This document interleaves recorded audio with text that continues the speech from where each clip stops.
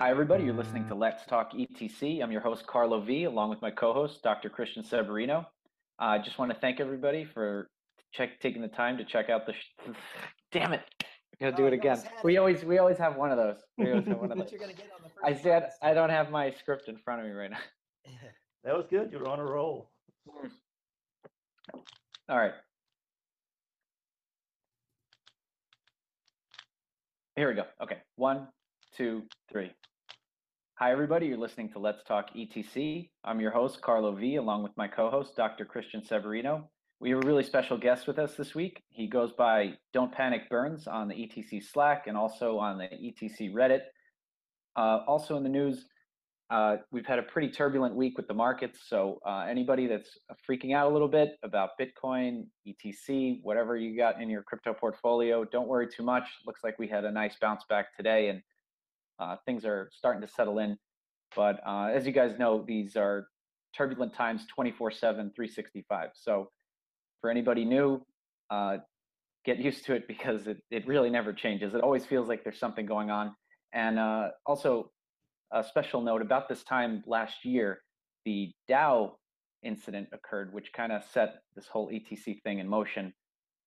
So maybe we can get a little bit more into that later on in the show. But first, I just want to introduce Cody. Cody, thanks for being on the show. Hey, thanks for really having me. appreciate you taking the time. Yeah, absolutely. Hello. Yeah, welcome. So, Cody, something we like to do on the show, at least for someone's first time on, is kind of give a little introduction and people's background so anyone listening can hear about some of the cool people that are working on the project behind the scenes. So what was your kind of background leading into tech, whenever that was or whatever you were doing? Well, I guess it started out, I had computers ever since I was a teenager. I was pretty fortunate. So I grew up in a small town in East Texas where there wasn't very many people or things to do, but like I said, I had a computer, so I learned how to program, and I've always just really loved technology. And this was early 90s is whenever I guess started in computers. I had a TI 99 was my first computer. You had to program it in BASIC just to get it going. Oh, that was my first one also. The 99 4A.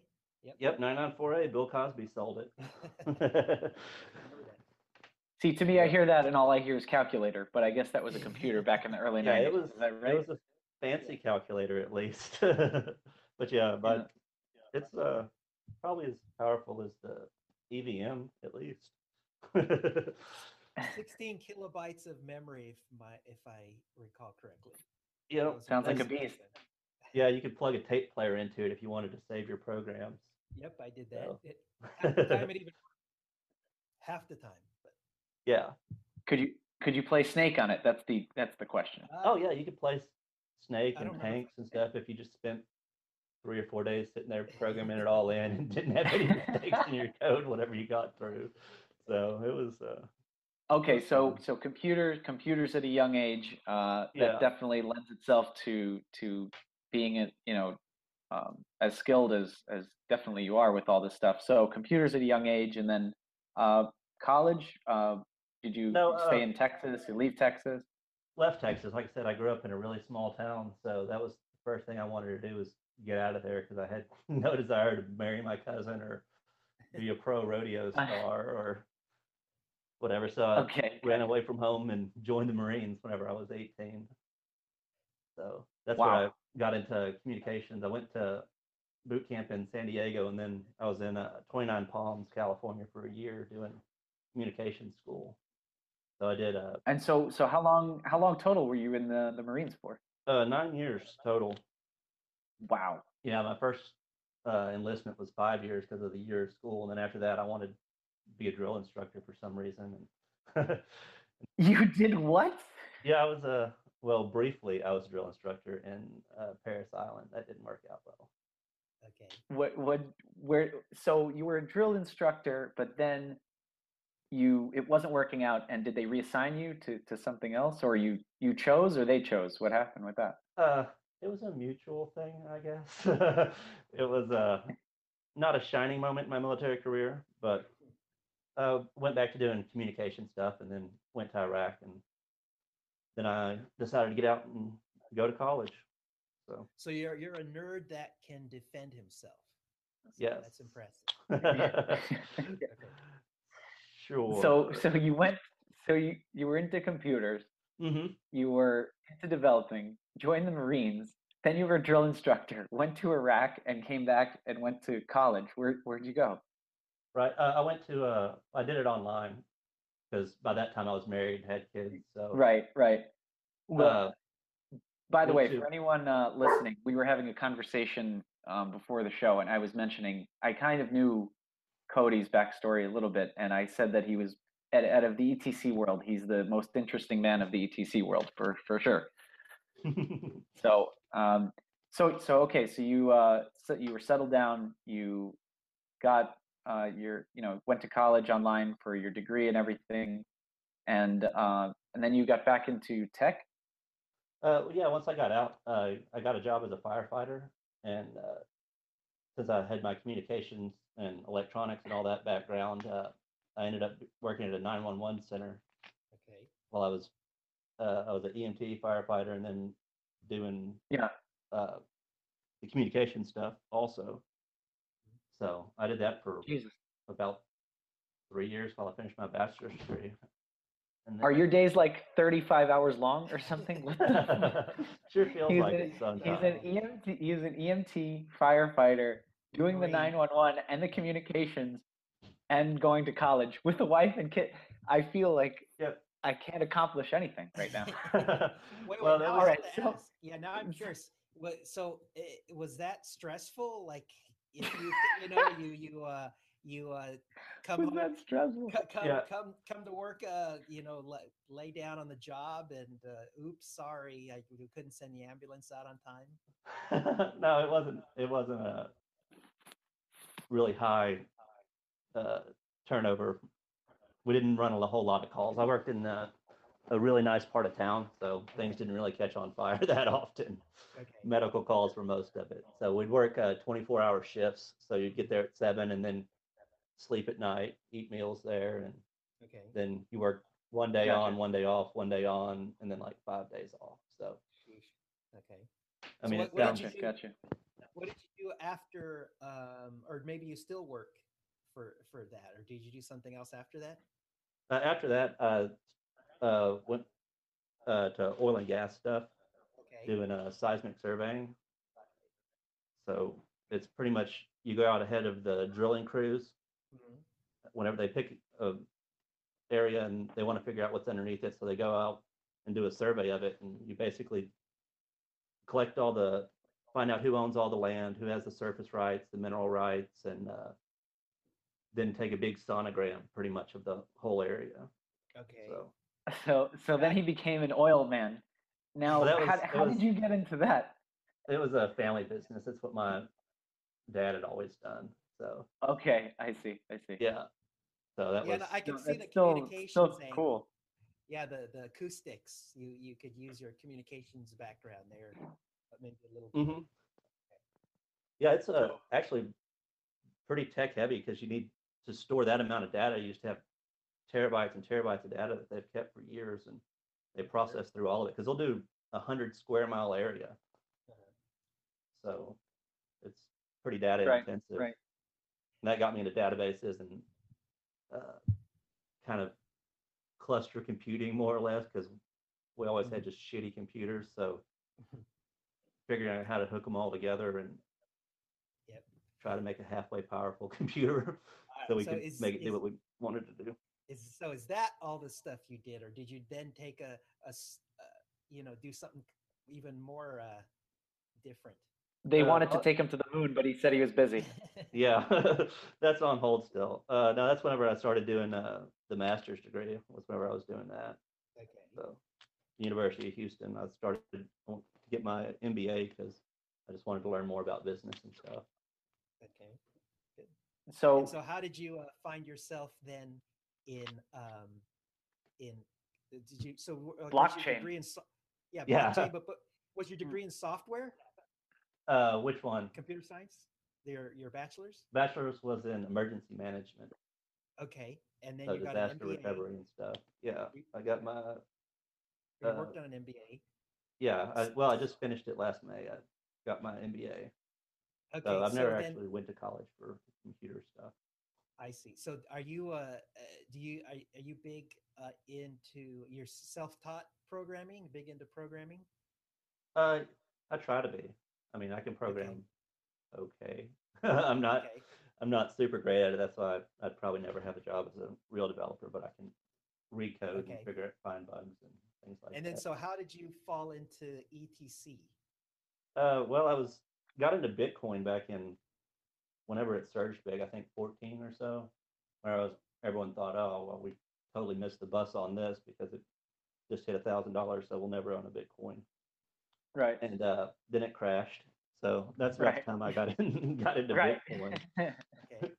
And during the oil and gas stuff, one of the big parts of it was finding all the land records, and it is Okay. an absolute nightmare if you go anywhere like Louisiana or Pennsylvania or anywhere where anyone's actually looking for oil right now, Uh-huh. because you have to go to courthouses and they dig through courthouse records and find a chain of title all the way back to whenever the first person sold the land and Uh-huh. follow all the splits in it, and it's just terrible.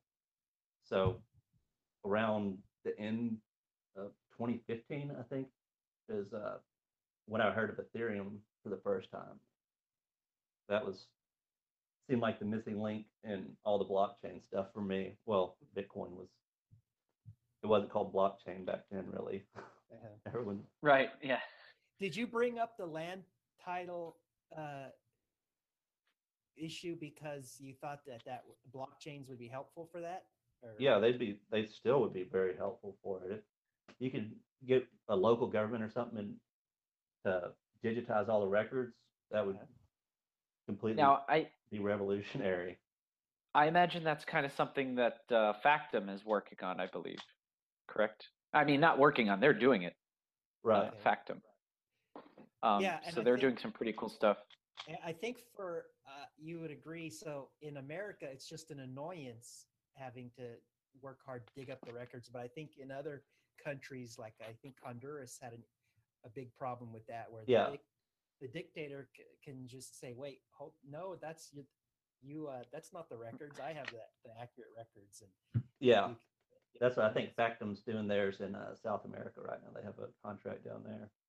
Okay. But yeah, it's hard enough Yeah. in I guess the civilized world of the United States, so as civilized as southern Louisiana can be. But you'll have, I guess, basically the tools that whenever they were going through doing the original surveys was back in 100 years ago as accurate as they could get the instruments. And Okay. if you're shooting a line out 2,000 or 3,000 feet, then you just carry air with you so much. So there's always going to be some mistakes in it. And Okay. then someone's brother sold something and didn't tell anybody. And there was always Right. little quirks to it going through. So, Okay. but if it was a public distributed ledger, then everybody could see it at once. And that was always I thought would be an awesome use for Ethereum. Right. And Like I so said, that was back in 15. okay, and so you were interested in Ethereum, and then how did what got you to focus on Ethereum Classic? Uh, well, to be honest, whenever the split was happening Uh-huh. last year, this time, I didn't think anyone would actually stay with the other chain. Okay. It Right. didn't make any sense that if you're going to reverse transactions and stuff like that, it would have any value. So it just didn't make any sense to me that anyone would actually stay with it. Turns out I was wrong. So I'll Okay. admit that. But so Apparently, you some people were disagreed. into it. Yeah, you disagreed with the reversal or the what the state change, I guess, is the correct, technically right way to say it. Yeah, the regenesis block, I guess. Okay. Yeah. All right.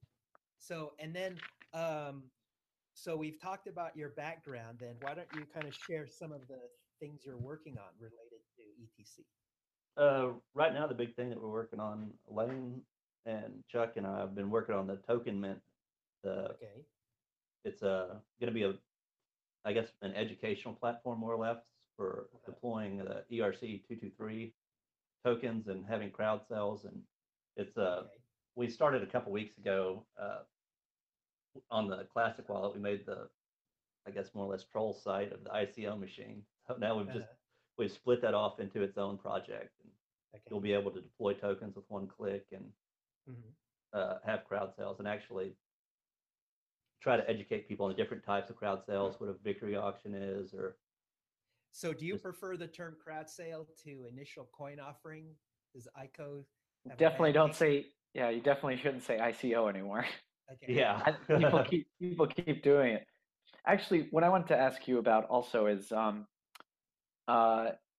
for anybody listening, Cody, or Don't Panic, or whatever moniker you want to call him, Cody was here since day one with ETC, and he's just done so much for the community in so many different ways. So first, I want to thank you on air for everything you've done, and also now that we're kind of approaching this whole DAO anniversary date, what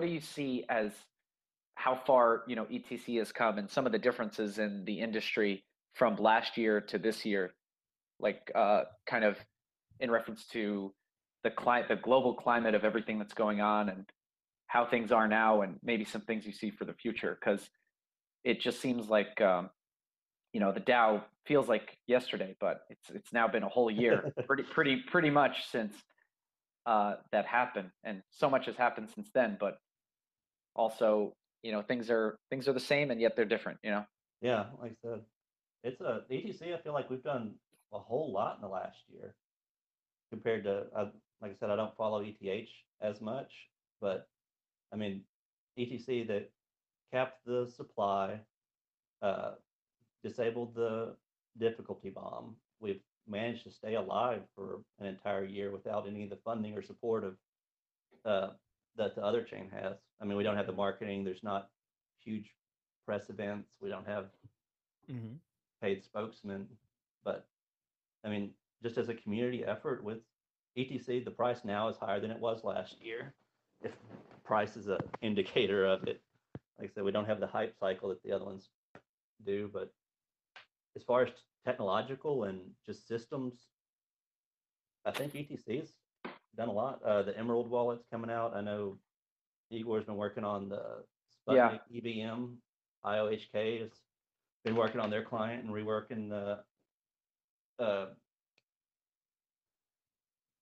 I think the Scala Scala Grothendieck client, right? Yeah. Right. So like I said, it feels like ETC we've done a lot. The investment trust has come around. That's right.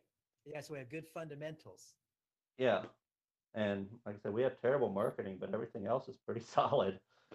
We don't have a solid inflow of ICOs, I guess. We don't have people pumping the crap out of the system, but we're working on that. So, but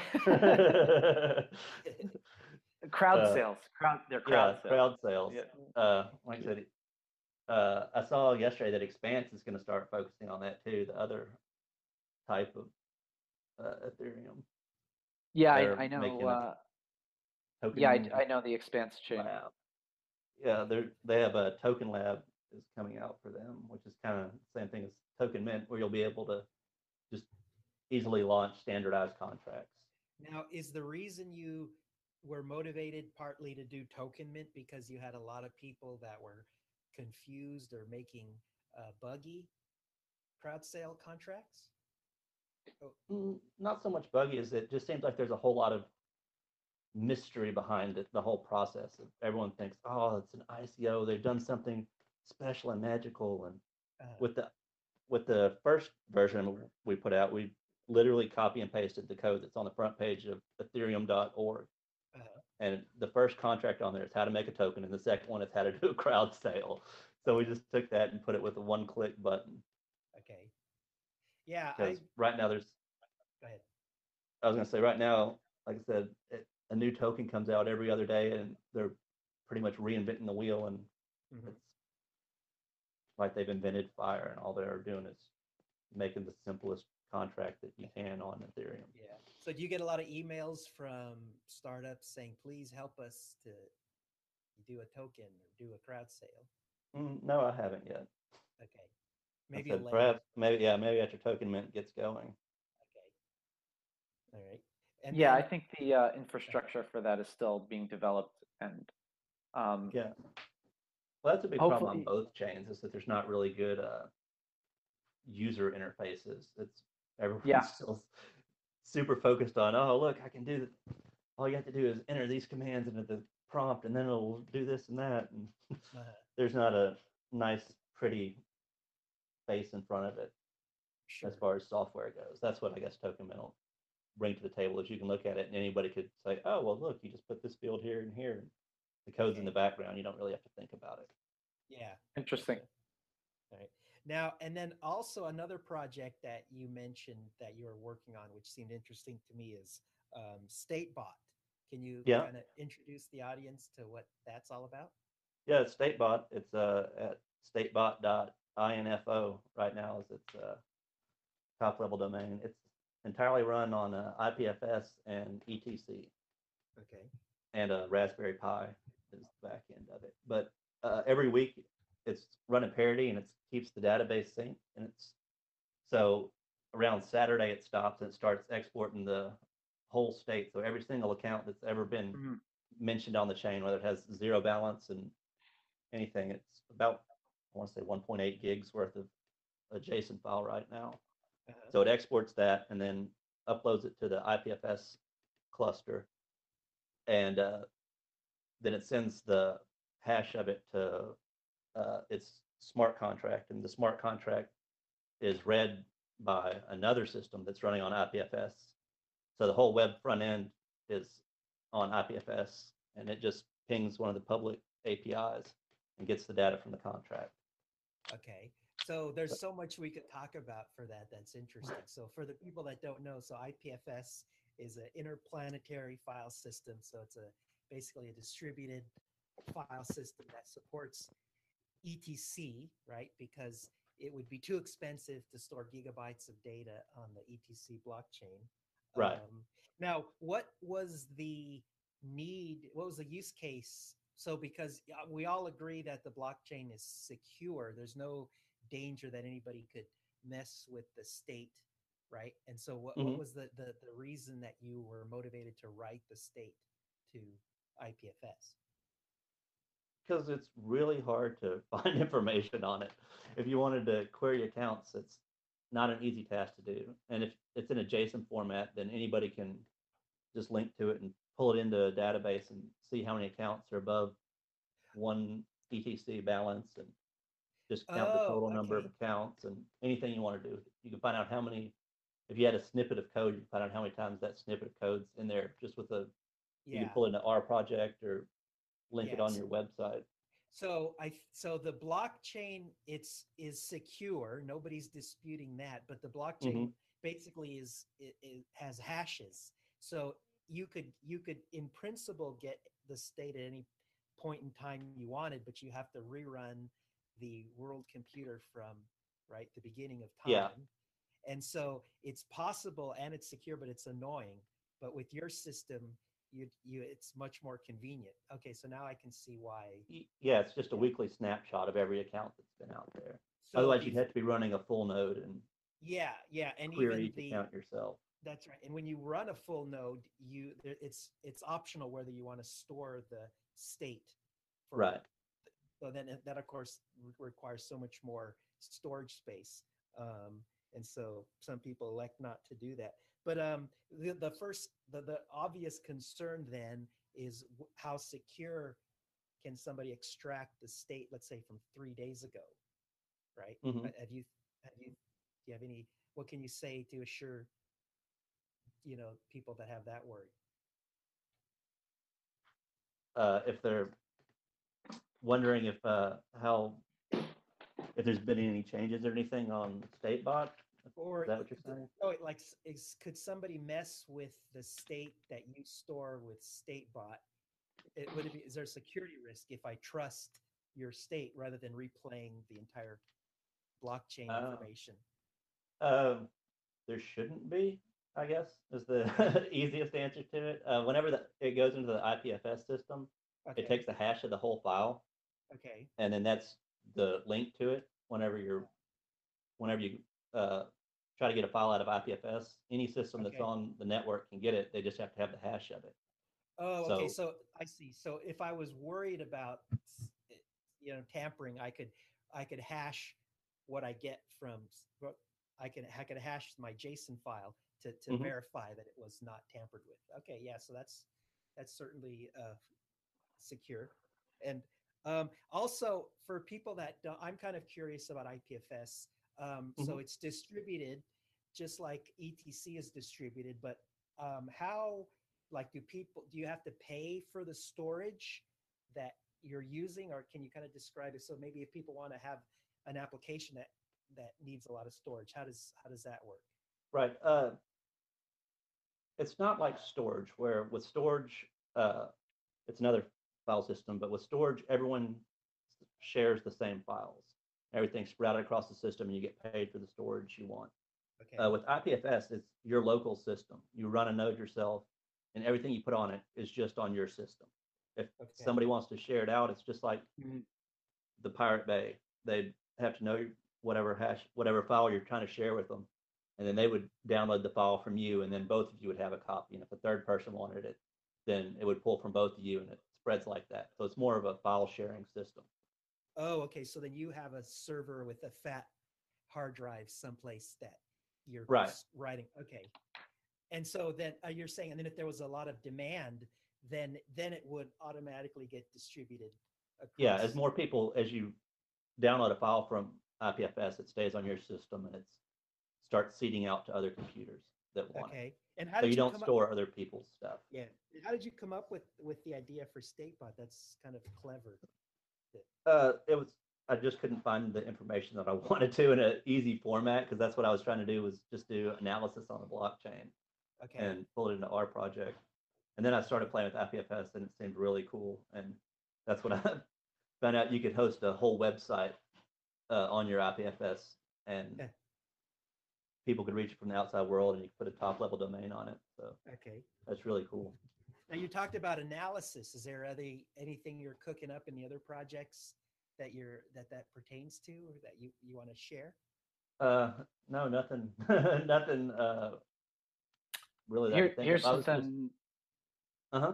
Oh, I was gonna say, here's something that I want to ask you about. So, now that we've come from last year to this year, and you know, we're talking like tangible type of stuff, but I know actually Matt or Snaproll hates these questions, but what do you see, given that you have such a history of so many different fields that you've worked in and so many different applications I'm sure you could think of for blockchain.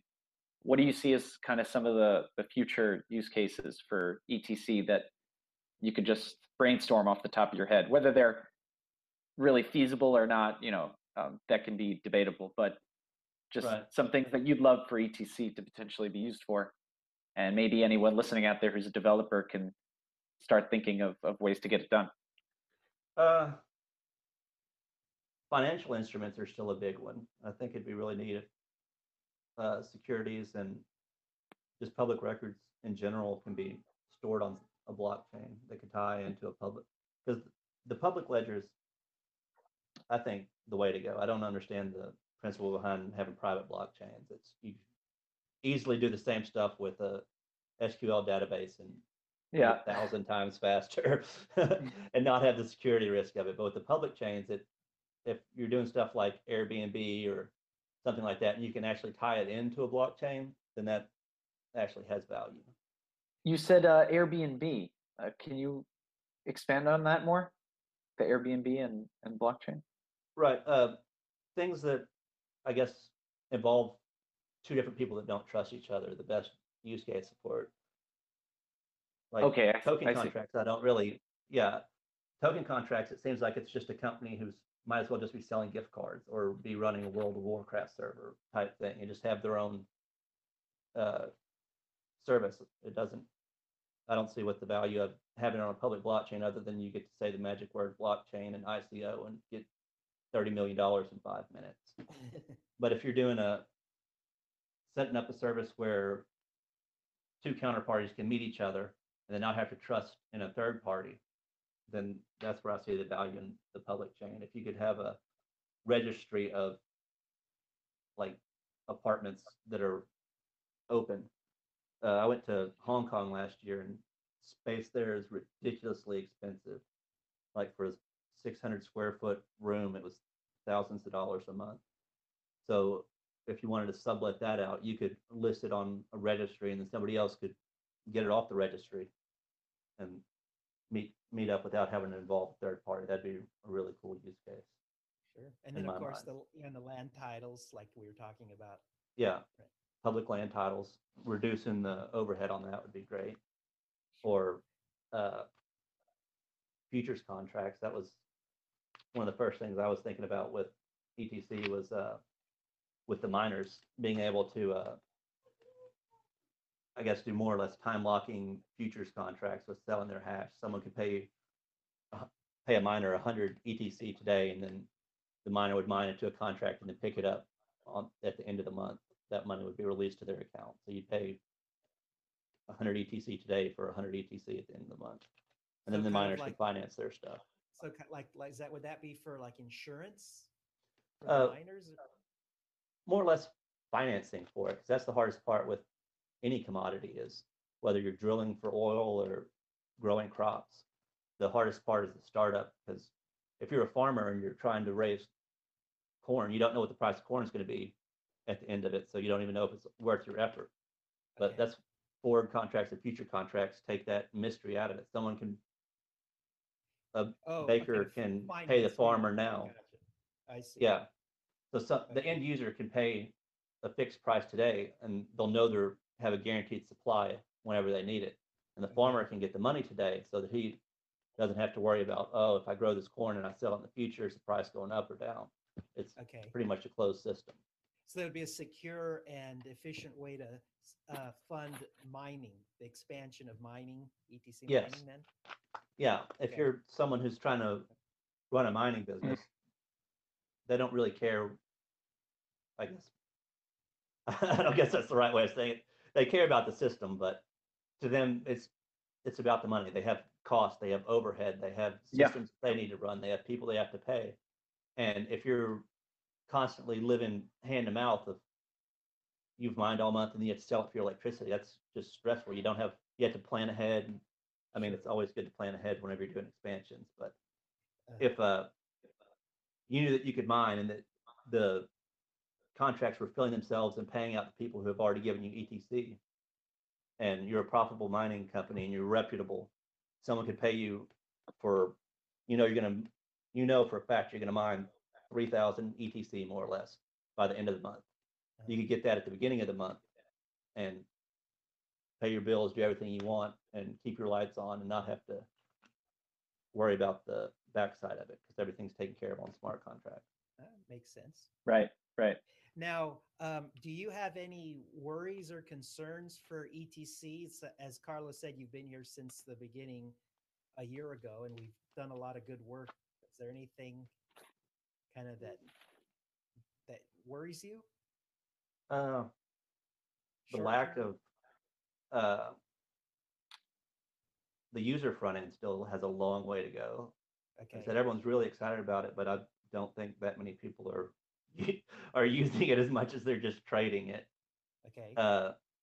Just because we don't really have any good interfaces for it. We have the web front end, and Parity is really good, and the Mist client works if you can hold your mouth right and tie some wires together and make stuff work. But there's not a functional DApp front end for it. That's the Emerald wallet. Whenever it comes out, that's Yep. one of That's its features is its modular design. So you'll be able to plug into it and makes application development just that much easier. Okay. Because right now there's not, other than Parity, there's really not a good way to do multi-sig wallets. That's one of the best features that you could have. Now, why don't you, for the people that don't know, why don't you kind of explain what a multi-sig wallet is and why that's so great?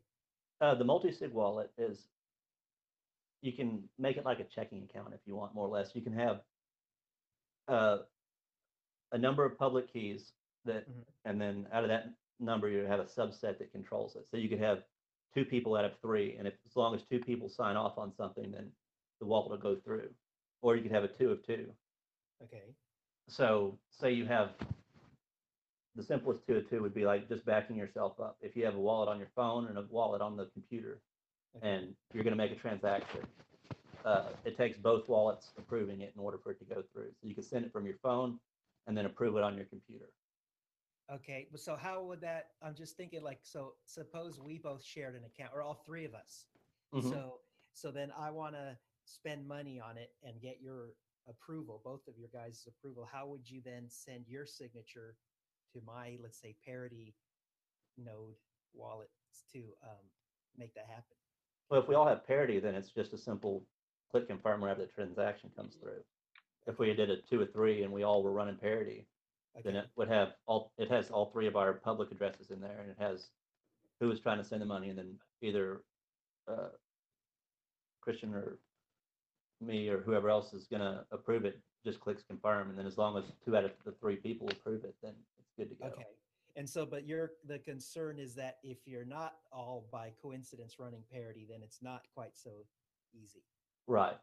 Then everyone has to have the same ABI code and plug into either MyEther wallet or Okay. figure it out yourself and I see. figure out how to send the confirm and Okay. realize that a transaction's gone through. Okay. So, Good. All right. So but yeah, I think we've covered everything I can think of. Was there anything else that we missed, Carlo, or to ask, or Cody? Anything that we should have asked you that you wish we asked you that you want to say? No, anything you want to talk about? Yeah.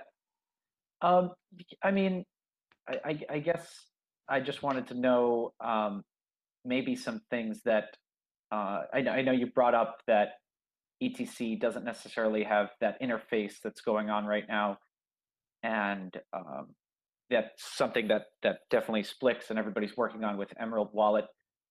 Maybe we can brainstorm a little bit right now and have whoever's listening out there ideas that we're thinking about right now, ways that ETC can improve and things that we can do since you're so integral to everything that's going on with ETC.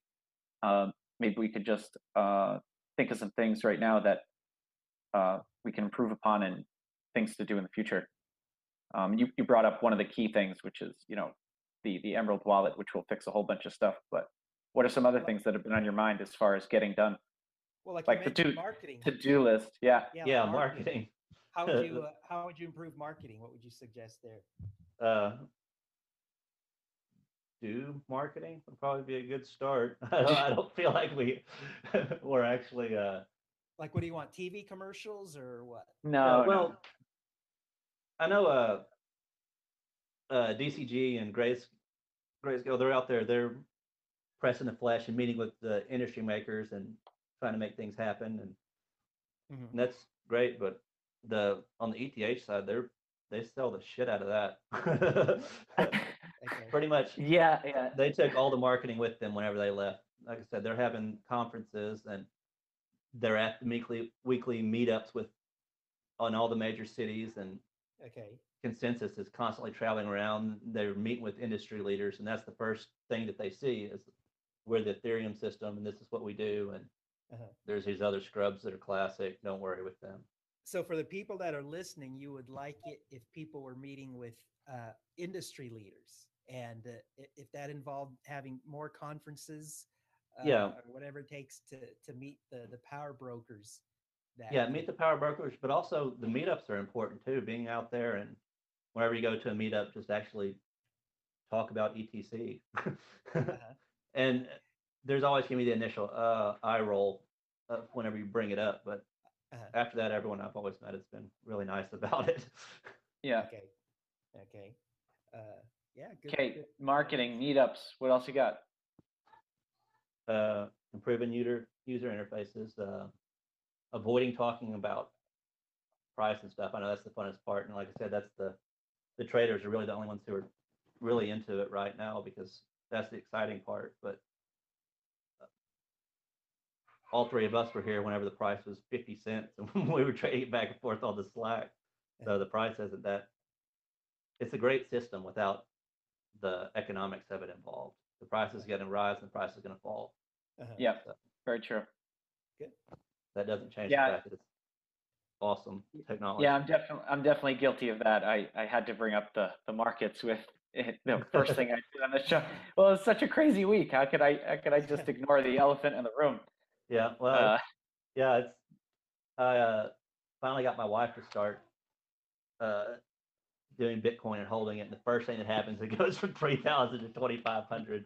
So she's Are like, you "What's it serious?" doing?" Yeah. So I was like, "Stop! Don't sell it. Just wait. It's going back up." Well, I know we're not supposed to talk about markets, but I'll do it anyway. The funny thing is, I think it was Barry or someone else from DCG tweeted out that Pitbull got on CNBC and was talking about Bitcoin, and someone was like, "This is it. It's over. This is the Yeah. top." Because I think Pitbull did the same thing with the housing market in Canada. They like I have to fact check this, but apparently he got on like CNBC or some other show and he's like, "Yeah, Canada real estate is hot," and then it just like fell through the floor like a week later or something. So Yeah. So somebody listening should talk to Pitbull then about ETC is what you're saying. Yeah. no, we don't want him talking about ETC. No. That means it's the end. I don't want him talking about ETC ever. Okay. Gotcha. Yeah. But yeah, so I thought that was pretty funny. But what else? So we got the definitely marketing meetups, the user interface, like you said. Yeah. Transaction fees are pretty low, so that's still good.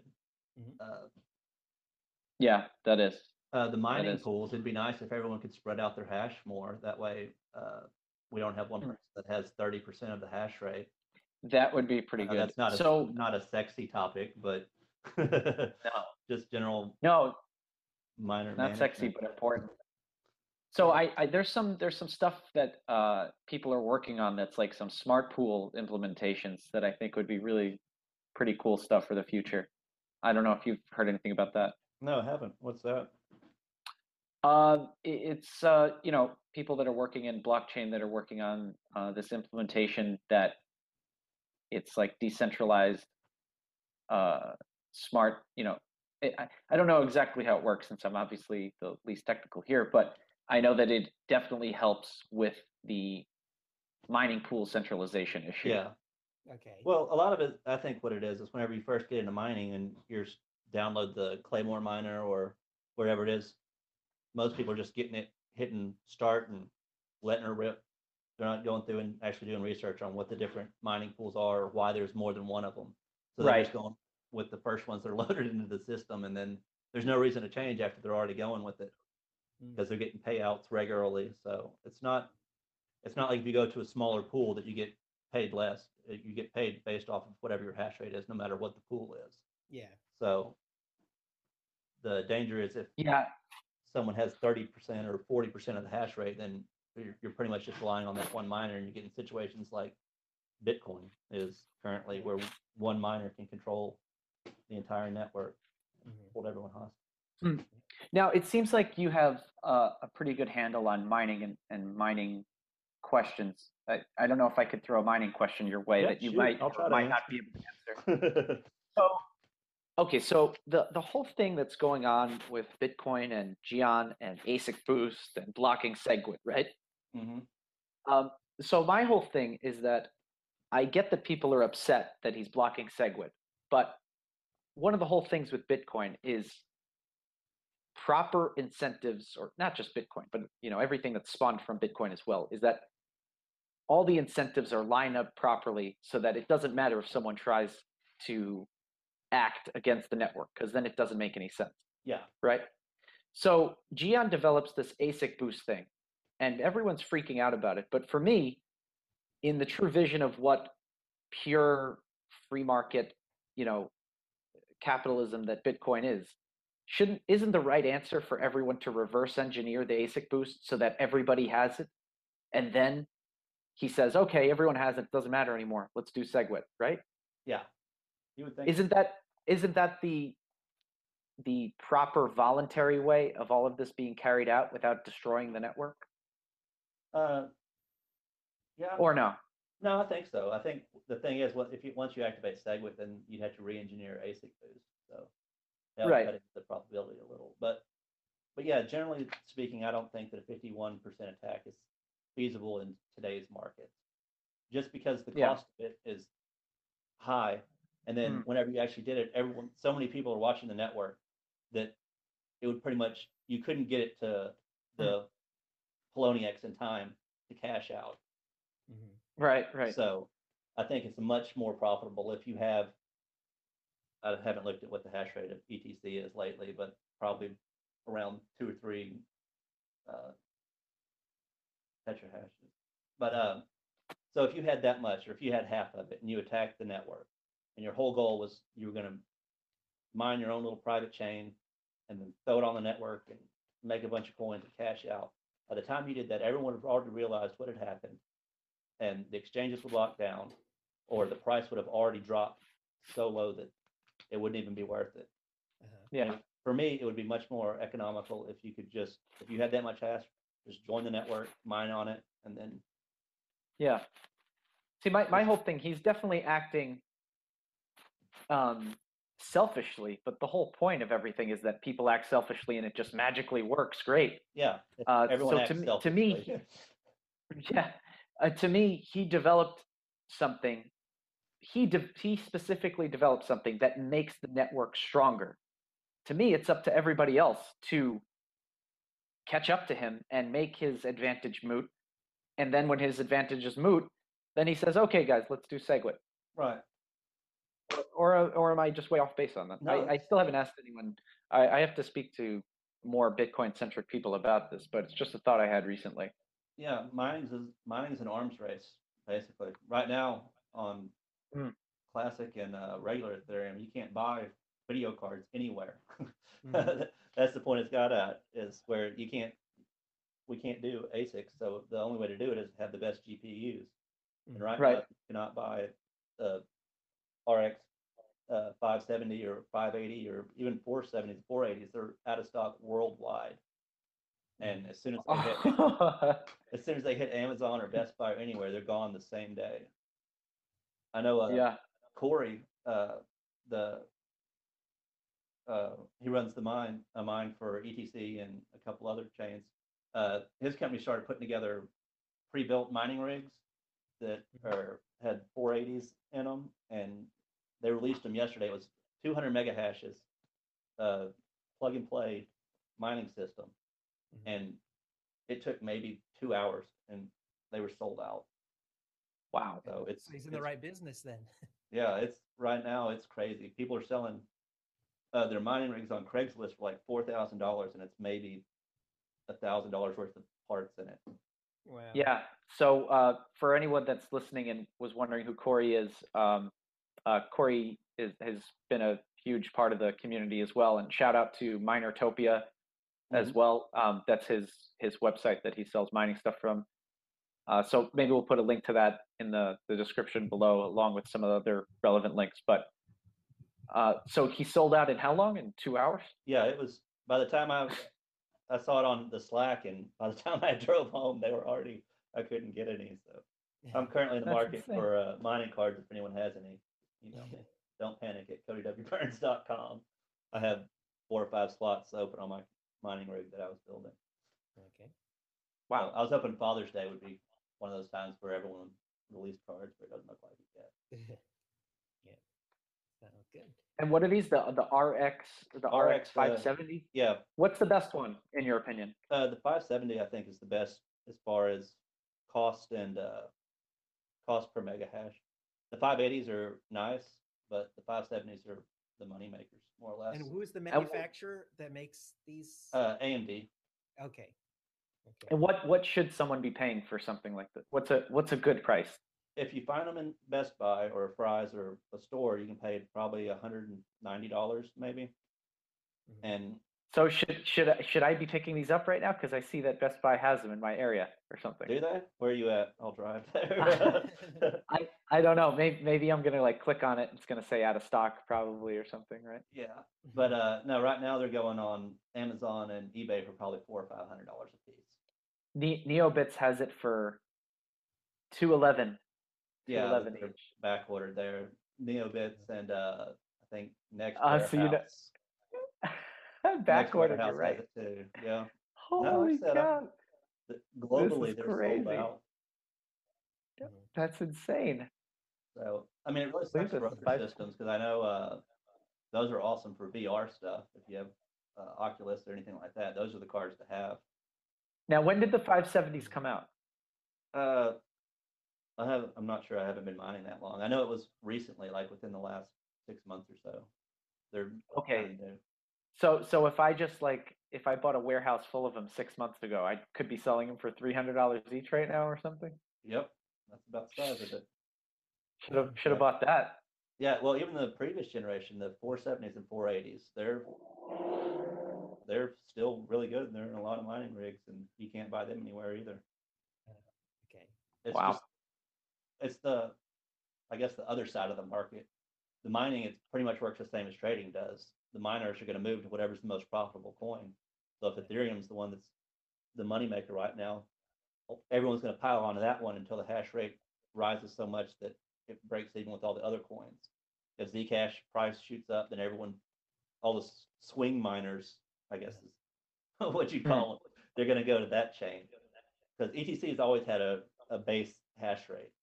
But whenever the price rises, more miners pile on, and then whenever it goes down, some slough off to other coins. So whattomine.coin is or .com is where you can check and see where the best profit is for whatever you're mining. So have you been pretty happy with the amount of money you make mining versus the electricity bills? Oh yeah, it definitely pays for itself easily. Okay. So do you plan to keep scaling up and do more and more mining if you can because it's profitable then? There's a point where I'm pretty much at where my wife's gonna make me not have stuff in the house anymore. That's what I was gonna ask. Yeah. Eventually it gets annoying to have the loud computers. Yeah. Okay. Yeah. So right now it's still in the corner. So she's gotten curious about it of why does it seem like I keep buying more cards for it and it's getting bigger and bigger, but it's not to the okay, seriously, what's going on here phase yet. I see. So she's not worried about you yet, so to speak. Yeah. It's not a nuisance yet. It doesn't scare the dog. It's still more quiet than the Roomba. So does it heat up the house though? No, not really. I don't have that many cards. Okay. I'm small scale.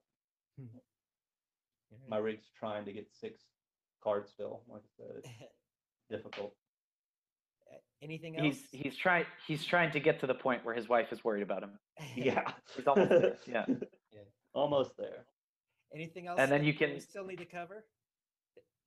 No, that we missed? Nothing I can think of. All right. I think that covers all the bases.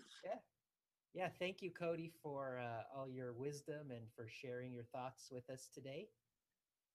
Appreciate it. Well, thank you for having me on. Yeah, absolutely. Really great to have you on. We'd love to have you on again sometime, as well as everyone else from ETC Dev and everyone from participating on the Grote and Deek team from IOHK and anybody else from the community that really participates a lot. I'm always open to having you guys on the show. So just reach out to me on Slack or on Reddit or any other way that you do know how to reach me, and I'd love to have you on. So for everybody listening, I appreciate the time you took to check out the show and listen to everything Cody has to say. He's a great part of the community, and looking forward to the next show, guys. Yeah, absolutely. Christian, thanks again. Cody, thanks again. Take care, guys. Good night.